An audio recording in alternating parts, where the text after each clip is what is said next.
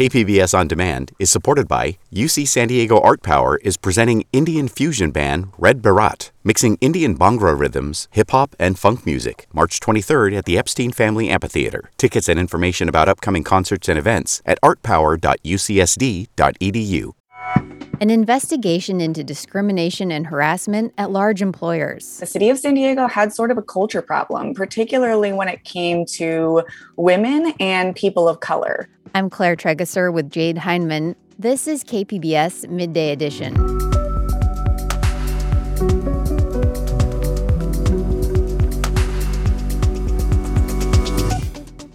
A surge in teens with mental health issues, including suicidal thoughts. But the most common reason, and what we've been seeing most this pandemic, is concerns about suicide. Veterans who committed crimes and were deported are now looking to the Biden administration for help. And in-person performances return with Sheepdog, a play about timely policing issues. That's ahead on Midday Edition.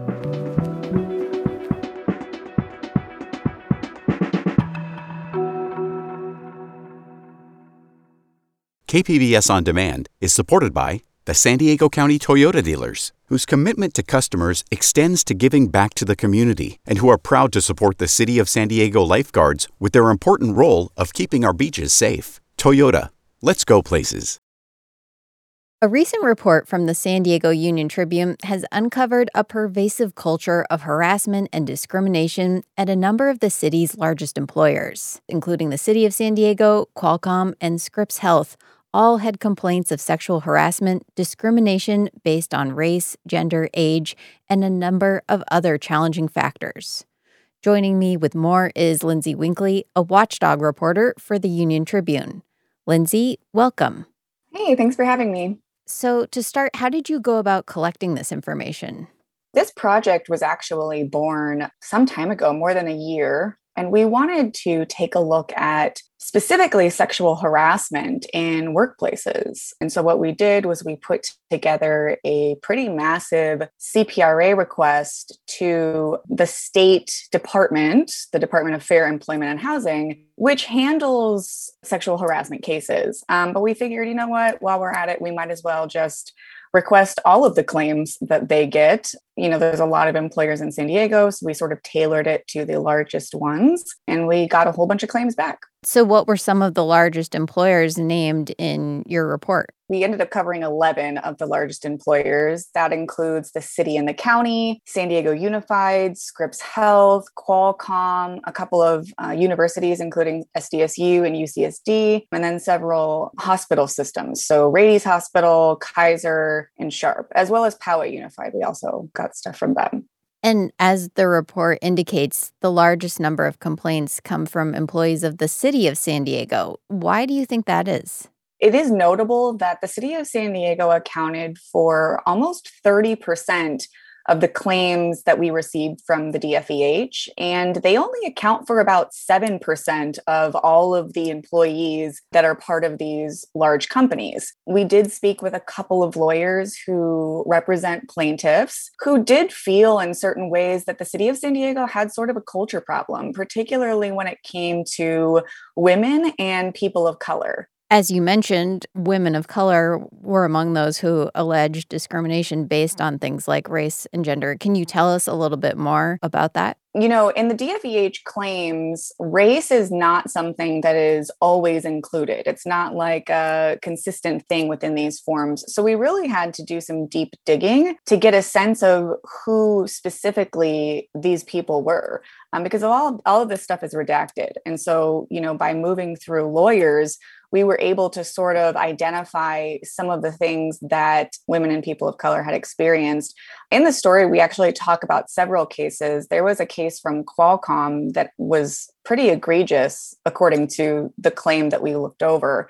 It was a woman who had worked at Qualcomm for many years, and she was very persistent in trying to get a raise. And she did everything she could, she said in her claim, to move forward. And she just faced consistent gender discrimination, according to the claim that she filed. There was a man who told her that her vagina was alienating people. There was a supervisor that told her that she wouldn't be considered for a leadership position because husbands and wives are good at different things. She had another supervisor tell her that she should have been meeting invisible goals. And so these are the kinds of things that we read a lot of in these kinds of claims. Attorneys who handled some of these cases say this is only really a fraction of the kinds of rights violations that occur. So why aren't there better systems in place to protect employees at these institutions? You know, it's really interesting because you talk to lawyers who represent plaintiffs, and they are very quick to say that the kinds of cases that end up in the courtroom are such a small fraction of the kinds of cases that we could see in courtrooms. And there's a lot of reasons for that. First of all, especially when you're going head to head with a very large employer, that employer has a lot of resources. They have a lot of resources that they can spend on very good lawyers. It's an expensive process to take your claim to court. These sorts of cases are also sort of mired in secret settlements and non-disclosure agreements. Sometimes those are because the plaintiff wants that, but a lot of times it's because big companies want it, and it makes it a lot harder to establish a pattern of behavior because you can't see any of the claims that had previously been settled.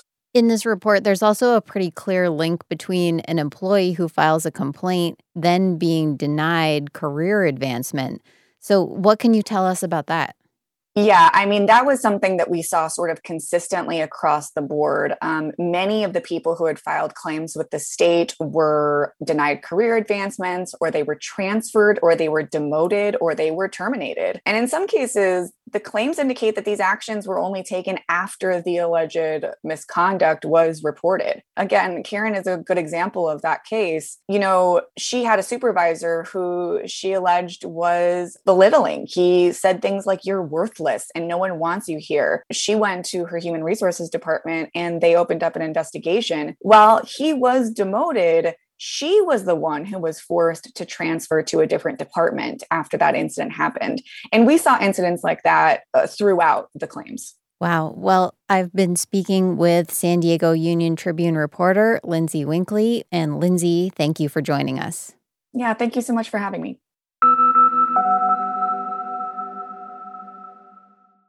The mental health of teenagers is raising concern among healthcare providers. Locally, Rady Children's Hospital is seeing a 25% increase in mental health visits in their emergency room.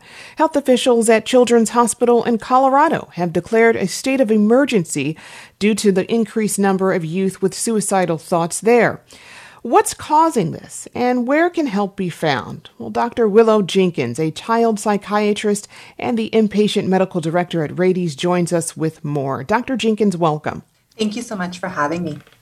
So let's start with the kinds of mental health issues that bring children to the emergency room. I mean, tell us, what are your doctors seeing?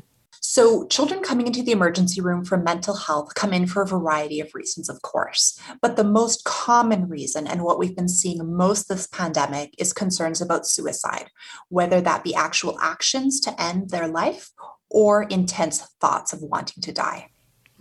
Are the cases you are seeing more urgent or acute than you encountered, say, a year ago? Absolutely. We have been seeing situations that are much more acute and much more complicated. And that's been related to a lot of the stress that the pandemic has been bringing to children and their families. And let's talk about that a bit. I mean, what are our teens and youth experiencing as a result of the pandemic that's pushing them to this? Such a good question. I think that there's been the direct effects of COVID-19, the actual fear of contracting COVID-19 and spreading that to friends and family. And at this point in the pandemic, we have children that have lost family members, even parents of the pandemic. So there's grief and there's loss. The other piece, though, is that the pandemic has obviously caused a lot of indirect effects through social isolation, of school closures, lack of being able to do activities that they normally would do to cope, much more time online. Families are stressed. Parents have lost jobs, and this has affected the children. And unfortunately, for some children, more time at home is not a positive. It means they've been more exposed to abuse and neglect this year. Particularly at the beginning of the pandemic, obviously, there was also a huge interruption in services. So a lot of children that were receiving services through schools or in their home, these services were interrupted. How many more young patients are you seeing, and is this a nationwide trend? Here at Rady Children's, we've seen, like you said, about a 20 to 25% increase in mental health visits to our emergency room. That translates to about almost 800 extra children coming in 2020 than in 2019. So it's significant. There is data supporting that this 25% increase in mental health visits to the emergency room is nationwide, and the situation in Colorado certainly indicates that. And talk to me a bit more about that. I mean, you all had to open a psychiatric emergency room during the pandemic? We did. That wasn't the plan. The psychiatric emergency room has been in the works before the pandemic, because even before the pandemic, the rates of mental health illness in children and youth has been on the rise. Now it's risen more with the pandemic. So in a way, it was a bit of a blessing that we opened the psychiatric emergency room because the need was so high. Say a teenager is brought in by their parents because they attempted suicide. What happens then? I mean, what treatment options would be available? Yes. So if they're brought into the emergency room after having a suicide attempt, of course, they would first be seen by emergency room physicians who are pediatricians to make sure medically they are well. After that point, they would be meeting with trained mental health professionals to do a full evaluation and determine the best course of treatment. That could be transferring to our inpatient psychiatric unit here at Rady Children's Hospital, or that could be connection with some of the wonderful community resources that we have to support children in San Diego. And, you had mentioned to our reporter, Matt Hoffman, there was a crisis in mental health for youth even before the pandemic, as you just said. Why is that? And what is it about modern life, do you think, that propels some children towards self-harm? This is such a good question, and one that so much research is being devoted to.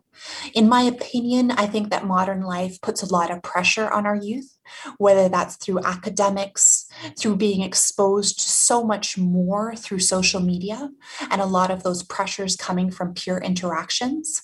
I feel myself that our youth are forced to grow up much quicker than they used to be able to. And our families have so many more pressures on them, and so many things taking away from kind of the traditional family time where you're sitting and being able to be with your children, for a significant amount of time on a daily basis. So in my opinion, these are all things that have contributed, and the pandemic has amplified certainly some of these things greatly. If parents are worried or concerned about their children, what should they do? Well, first, I'd encourage them to talk to their children directly, to have an open conversation, to try not to make assumptions about how their children are feeling. My biggest tip is, if you're talking to your child, please make sure that they are talking more than you. That's always a good indicator that you're getting some good information. So first, talking to their child, and then if they have concerns, seeking out the help of a professional, whether that's through the school, through seeing your school counselor, or connecting with your child's pediatrician or other provider to help with that assessment process. And not every family can send their child to Rady, so what other options are there in San Diego County? Well, the good news is here at Rady's, we actually do take any type of insurance. We even take children without insurance. So we absolutely can help any child in San Diego County, regardless of that status. So we have a behavioral health urgent care in Mid-City. That's a walk-in clinic for mental health, which is fabulous. And then our emergency room, like we've mentioned, will take all comers. We do also, though, have wonderful resources in San Diego available through the county. And they have an emergency screening unit as well that provides excellent mental health care. There's a San Diego County Access and Crisis line that's available that any family can call and get directed to services through the county as well. I've been speaking with Dr. Willow Jenkins, a child psychiatrist and the inpatient medical director at Rady Children's Hospital. Dr. Jenkins, thank you so much for joining us. Thank you for having me.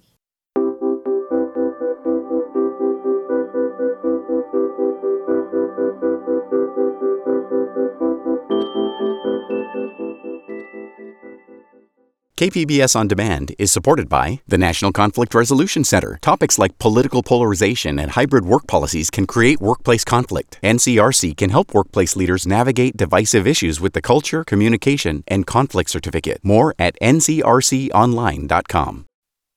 You're listening to KPBS Midday Edition. I'm Jade Hindman with Claire Tregesser. Maureen has the day off.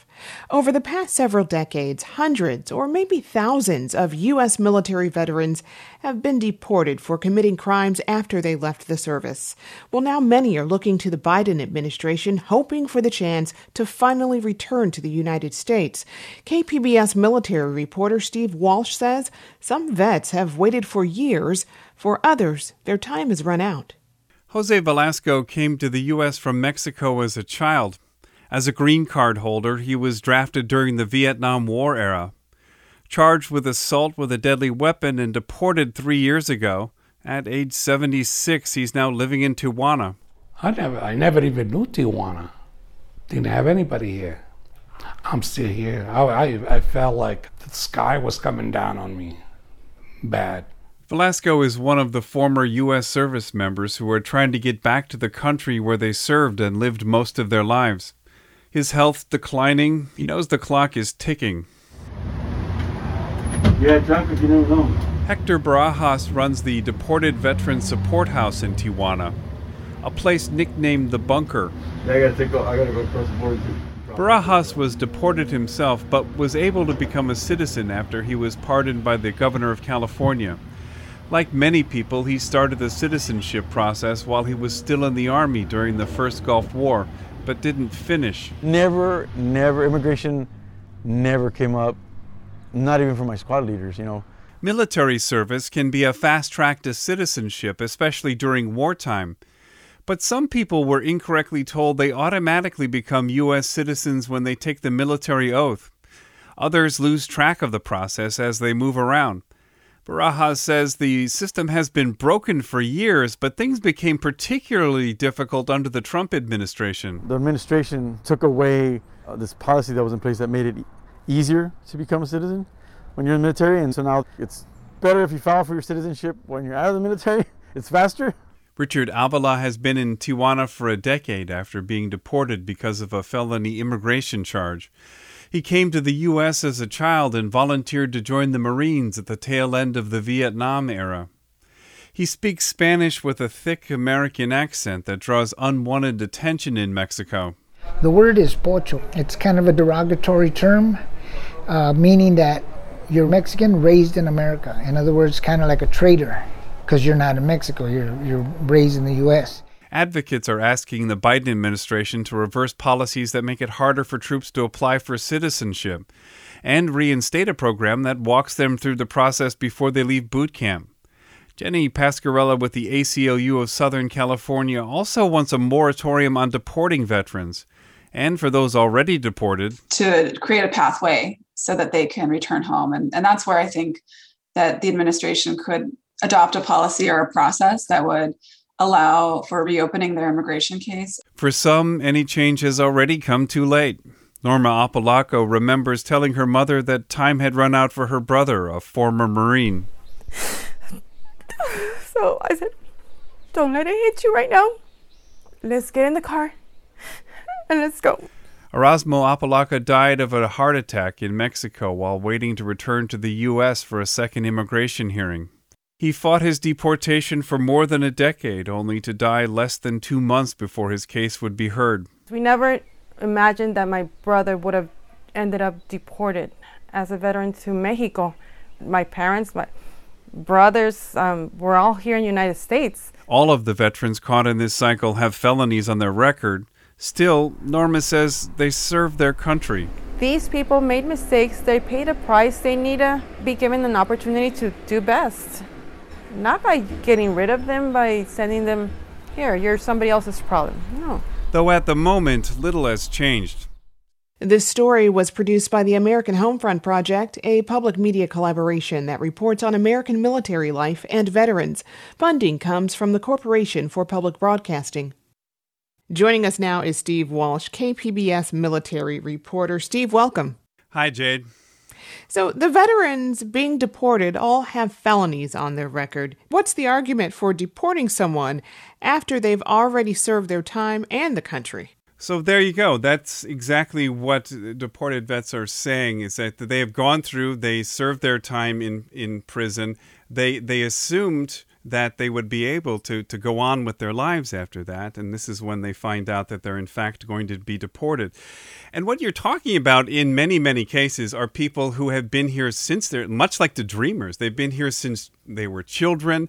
They may have come here in their teens or even younger, and they decided on their own, or in the case of Velasco, they were drafted into the U.S. military, and their crimes may have occurred in the case of let's say of Velasco, decades after they served in the military. So they fully saw themselves as Americans up until that point. What about veterans seeking citizenship who may be charged with a misdemeanor? I mean, are they facing deportation too? There is not a lot of really great data on this. We don't really know the whole universe of deported veterans out there because Immigration and Customs Enforcement doesn't track this information in particular. It's clear that some people get caught up on just immigration charges at one point. Now, keep in mind, these are people who may have actually thought that they were United States citizens because they served in the U.S. military. The U.S. military oath of service is very similar to the oath of citizenship, and they just may not be aware that they weren't Americans. When covering this, did you get the sense that the policies in place actually make it easier for these veterans to become targets of crime? I mean, should they defend themselves and even get caught up in something, they could be deported, right? Well, yes. I mean, it's just like any other person who has been, who may be an immigrant. They may want to steer clear of law enforcement, even when they're the victim of a crime, fearing their immigration status could be challenged. And again, with veterans, some of them don't really understand their immigration status. They think they are U.S. citizens. Some of these people that I talked to served during the Vietnam War era. And, some of these folks are being charged with crimes, again, decades after they served. They may be in their 50s, 60s, and 70s. And back when they were in the service, it just may not have been all that big of a deal in their minds to have not gone through the citizenship process. And, as you've mentioned a couple of times, some people think that if you serve in the U.S. military, you automatically become a citizen of the U.S. But that's not the case. So does the military do anything to educate those serving and seeking citizenship? Well, that's one of the things that advocates want to change. There was a program under the Obama administration that actually required the military to walk people through the citizenship process while they're in boot camp, right at the beginning of their service, so that, they weren't stuck in this cycle. I mean, I'll be honest with you, it can be very difficult, people tell me, to become a U.S. citizen, even before the Trump administration, just because there are multiple hearings, there's a lot of paperwork you have to go through, and you're talking about, 19 and 20-year-olds. They're deploying from one base to another. They may be deploying overseas. You still have to go through all of these hearings. It can be a tough thing to keep track of while you're in the service, doing everything that is demanded of you in the military. And so now advocates are looking for the Biden administration to reverse some of those policies. What programs would they like to see in place, and what do they want to see happen in the immediate future? Well, first of all, the ACLU of Southern California would just like to see a moratorium on deportations. Now, as I said earlier, Immigration and Customs Enforcement is supposed to take your veteran status into account before deporting someone. And they've said that they're really not taking that very seriously right now. So they'd like to see an out-and-out moratorium. They'd like to see a separate process put in place. So when somebody is in this position, they can go to somebody, they can go through a process to kind of put them at the head of the line where they can, someone who understands what these veterans are going through, that in fact they have served, and that and give them that second chance to become a U.S. citizen. I mean, there are things that, they're basic things, like you have to have your immigration hearing on U.S. soil. So you can't do it, let's say, at an embassy or somewhere else around the world. And there's actually one thing that's been kind of discouraging, that just recently, under the Biden administration, they've just codified a policy that was put in place under the Trump administration that actually makes it a little harder for people to get to the U.S. for those immigration hearings. You have to exhaust every avenue before getting authorization to cross the border for those hearings. Advocates say that takes time, that takes money, and it's just incredibly difficult to do. They would like to see that entire process streamlined. I've been speaking to KPBS military reporter Steve Walsh. Steve, thank you so much for joining us. Thanks, Jade.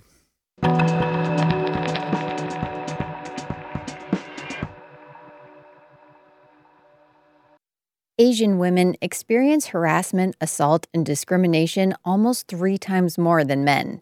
The pandemic made that threat more obvious and more deadly. For some Asian women who were on the fence about buying guns for protection, the racist violence of the past year pushed them over the edge. Reporter Christine Nguyen tells us about 2 women from Southern California who are learning to shoot guns and navigating the stigma around gun ownership within their families.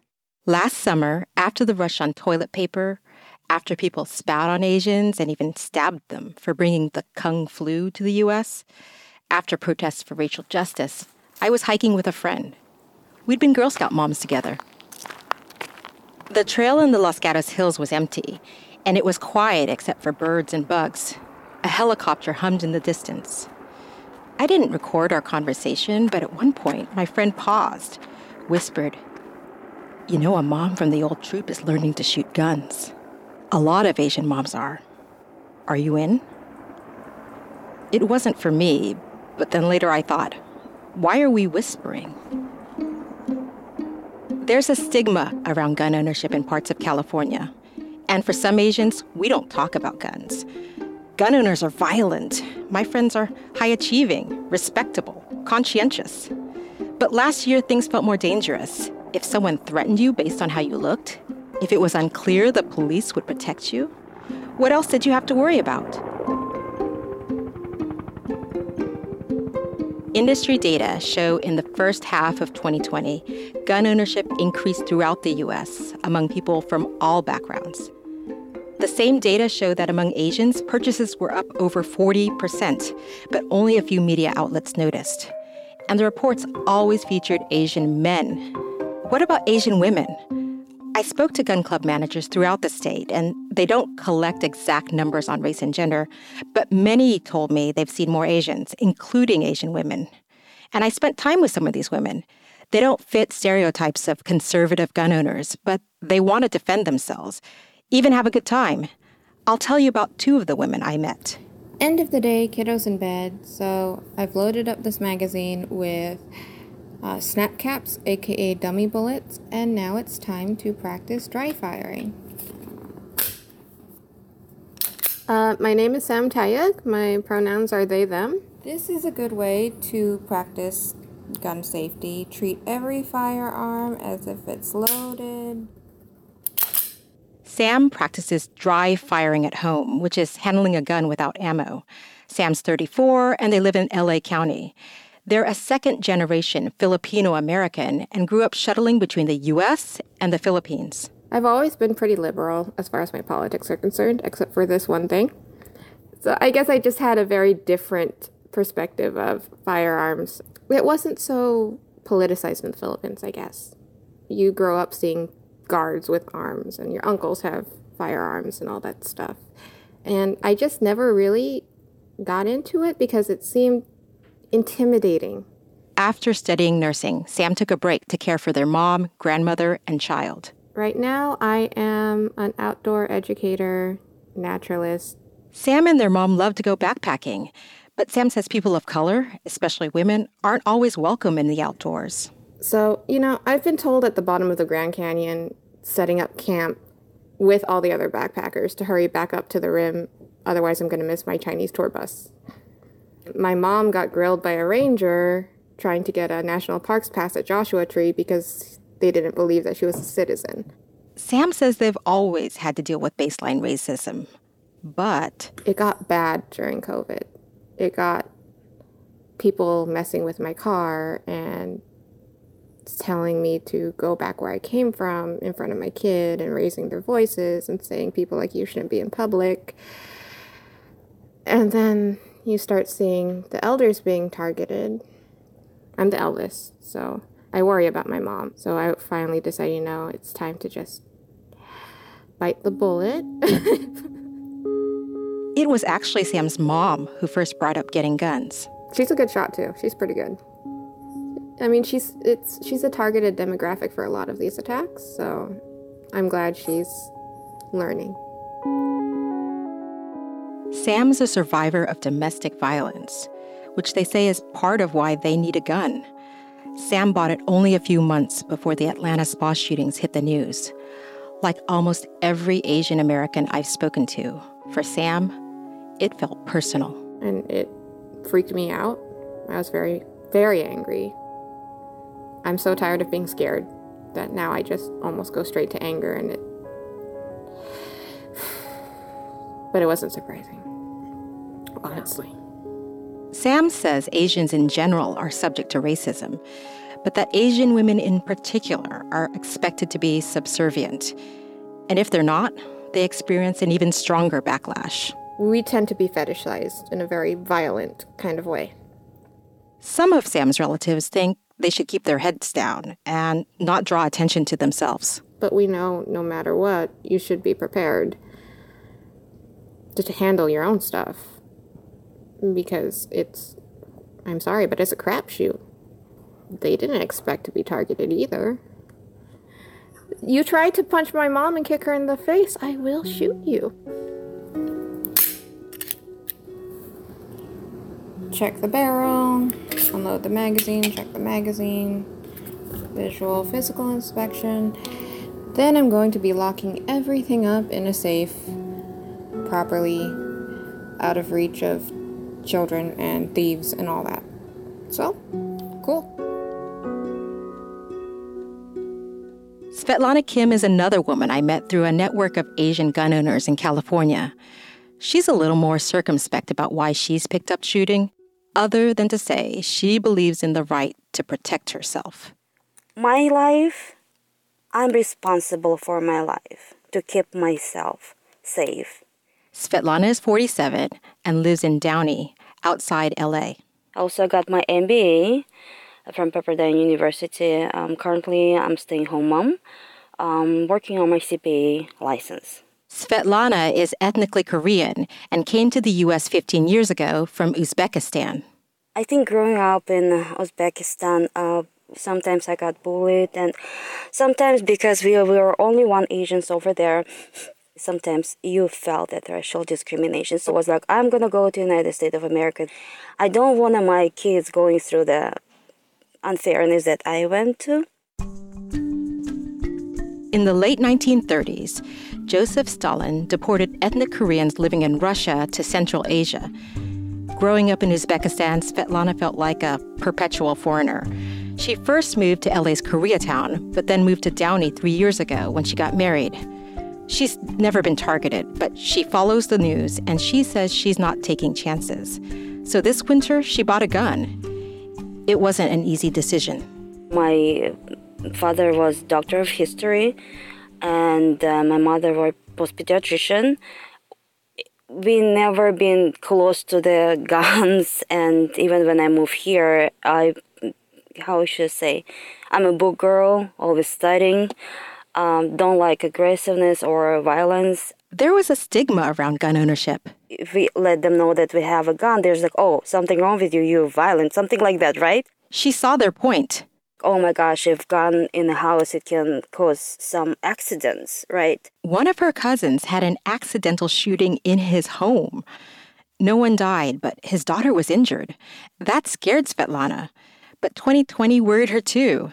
The news was one bad story after another, violent protests and hate crimes against Asians. Svetlana wanted to keep her daughter safe. She needed to feel safe. So even though Svetlana thought guns were dangerous, she decided the best way to quash her anxiety was to get good at handling guns herself. So she bought a 40-millimeter semi-automatic. It's a powerful gun, and she was nervous about telling her friends. Their reaction surprised her. When I called them and said, "Oh, I got my gun," they're like, "Good, congratulations, we have two." And I'm like, what? So, oh my gosh, I'm the last one who's getting it. While studying to be a CPA, she squeezed in shooting lessons. I was really good. I never thought that I'm going to be so good in shooting. I asked Svetlana about the Atlanta shootings. It bothered Svetlana that the police dispatcher had a hard time understanding the Asian caller as she hid from a gunman. This is 1916 Penang Road. Repeat the address. Yeah, food spa. In the library right now, so can you help me come? Okay, repeat the address. They have a gun, but it's like real gun. That's why. They have a gun, he said? The police arrived within minutes, but for Svetlana, any wait is too long. So being a gun owner now, I just thought if one of them just had a gun, they couldn't prevent and stop it. They could have saved some lives. I know. Where's the person who is robbing the spa? Where is he right now? I don't know. I'm hiding right now. Okay. Did you have a description of him? Did you see him? Oh, yeah. Just a white guy. A white male? What is he wearing? I don't know. Please come, okay? Thank you, please.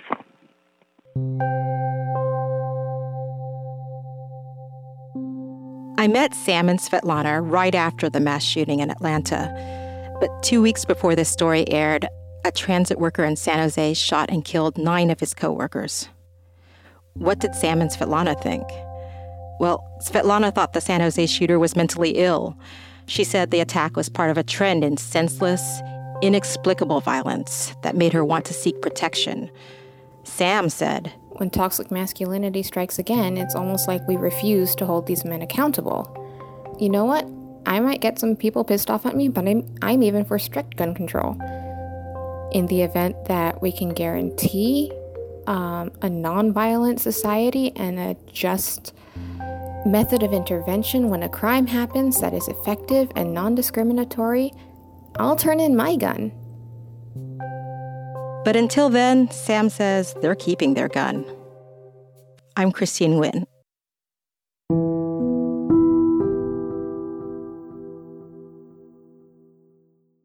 KPBS On Demand is supported by Marical Design and Remodeling, helping homeowners with their home remodeling needs. From ADUs to custom kitchen remodels and room additions, Marical Design and Remodeling designs and builds your dream home. Learn more at trustyourhometous.com.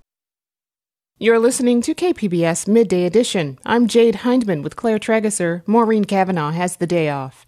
Onstage Playhouse reopened earlier this month for in-person performances. KPBS arts reporter Beth Accomando speaks with artistic director James Darvis about returning to live theater and why he chose the play Sheepdog as the play to return with.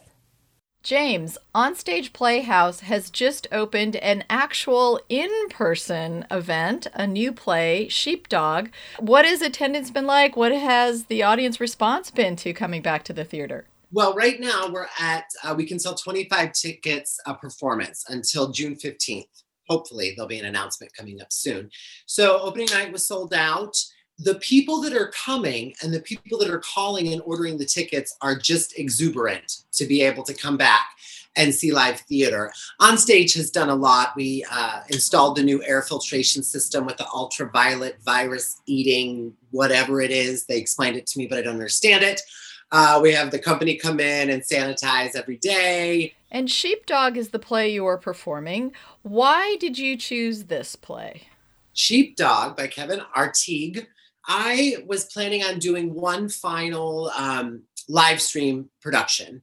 And I wanted to do something that was so very current and could spark conversation. So I Googled a couple topics about police to see what I could find. And Sheepdog came up and I ordered a copy of it and I read it. And I was so enamored with it being a play about something so topical. Sometimes playwrights can be very heavy-handed in what their perspective is on that topic. Mr. Artigue did not do that. Mr. Artigue is telling a love story of two police officers. One's an African-American woman, one is a white male. They're in a relationship together. They serve on the Cleveland PD. Cleveland is my hometown, so that's also a little serendipitous. And he shoots an unarmed Black man. And we watch this relationship and how this relationship can endure that or not endure that. His blood pressure remains at stage 2. They keep him overnight for observation. For the first time you hear it, Ryan's version of events. So I'm pulled over just past the intersection at 55th and Cedar. I call over the radio, and before I'm even out of the car, I smell weed. He was high? I assume so. But it doesn't speak politics at all. It just shows this very interesting perspective on a topic that has been so polarizing that it was so refreshing to hear two police officers discuss this, which is something that we don't hear very often. We hear families of victims, we hear advocates, we hear people who are extremely liberal or are extremely conservative. But to find this opinion and this perspective, I think is brilliant. And it's a beautiful play. So your theater company is located in Chula Vista. How does choosing a play like this reflect what you think are community concerns and issues? Great question. Thank you so much. So this past summer, Onstage showed some support for the Black Lives Matter movement. When Mr. Floyd was murdered, we decided to take some time to listen. We changed our marquee to "We Are Listening." We put the Black Lives Matter on in the window, and we received some very negative comments from people, not from Chula Vista proper, from different areas around San Diego. And we went public with those. And then the neighborhood of Chula Vista embraced us so well for being able to support another organization in need of support. I kind of felt that there was a need in our community to talk about this. So that was one of the main reasons Sheepdog came to life. But the community of Chula Vista is changing rapidly. The street is now full of micro pubs, full of nightclubs, full of restaurants, full of coffee shops. If anybody knows 3rd Avenue in Chula Vista, for the longest time, it was simply quinceañera halls and places where you could buy dresses and or tuxedos for those quinceañeras. It has changed drastically. There's people on the street, people probably from age 21 to age 50, which is that sweet demographic that we want to get into the theater right now. New faces in the neighborhood, and they are looking to be entertained and also challenged. And Onstage Playhouse is focused entirely on that for our upcoming season. Now, Onstage Playhouse is a community theater, and how does that position you in San Diego in terms of having to compete with a lot of other theaters that are much larger with bigger marketing budgets? How do you find an audience, and how difficult is it to survive? It is difficult. And actually, Onstage Playhouse has moved into the semi-professional theater realm. Every single one of our artists receive compensation for their time and talents. There are 2 now paid staff positions at the theater. We have a lovely grant writer, which is helping a lot with that question. It is challenging, Beth. It's really challenging to be trusted at the helm of an organization that's been around for a very long time, over 37 seasons of theater. And for them to trust you taking that wheel and turning it a little bit, making sure that we are relevant, we are current, and we are as professional as possible. That takes a lot of money. The grant writer is doing a wonderful job. The County of San Diego has helped out a lot throughout COVID. Chula Vista proper has helped out throughout COVID. So we have some resources, and it is very challenging when your name is up next to the Old Globe or the San Diego Repertory Theater. But I'm super proud of the work that Onstage has been doing and that we are doing. And I just urge people to come out and see the magic that can happen in a really small, intimate room for a really low budget. And talk a little bit more about Sheepdog in terms of, this is a 2-person play, correct? It's a 2-person play. It's actually a cast of 4. There's male voices and female voices, which have all been recorded. But so when you come into the theater, you simply see the 2 actors. Two-hander play was super safe for COVID. So that was one of the decisions that reason we made that decision. Secondly, it is told Quentin Tarantino-esque, which is amazing to watch. It's told out of sequence. It's lovely the way it's written. It's perfect for a smaller crowd. I wasn't sure what we were going to be able, capacity-wise, to sell. 25 tickets in a 70-seat venue is not too bad. You know, we're able to cover costs if we sell those 25 seats every night. But it's a really nice, intimate play that lets you feel like you are almost just staring through the window of this couple's life, kind of being very voyeuristic, and you happen to walk by and you're watching this story unfold. Sheepdog's an amazing play. I'm so thankful that we're the first people in San Diego to be able to produce it. I was absolutely shocked when I found that out.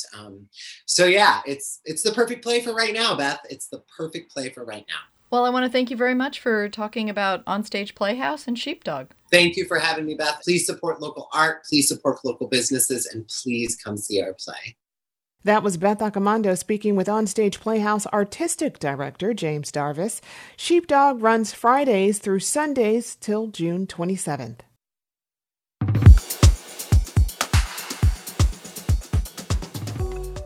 KPBS On Demand is supported by UC San Diego, offering the online Master of Data Science program, shaping the next generation of data-driven problem solvers. Learn more about the online Master of Data Science program from UC San Diego at omds.ucsd.edu.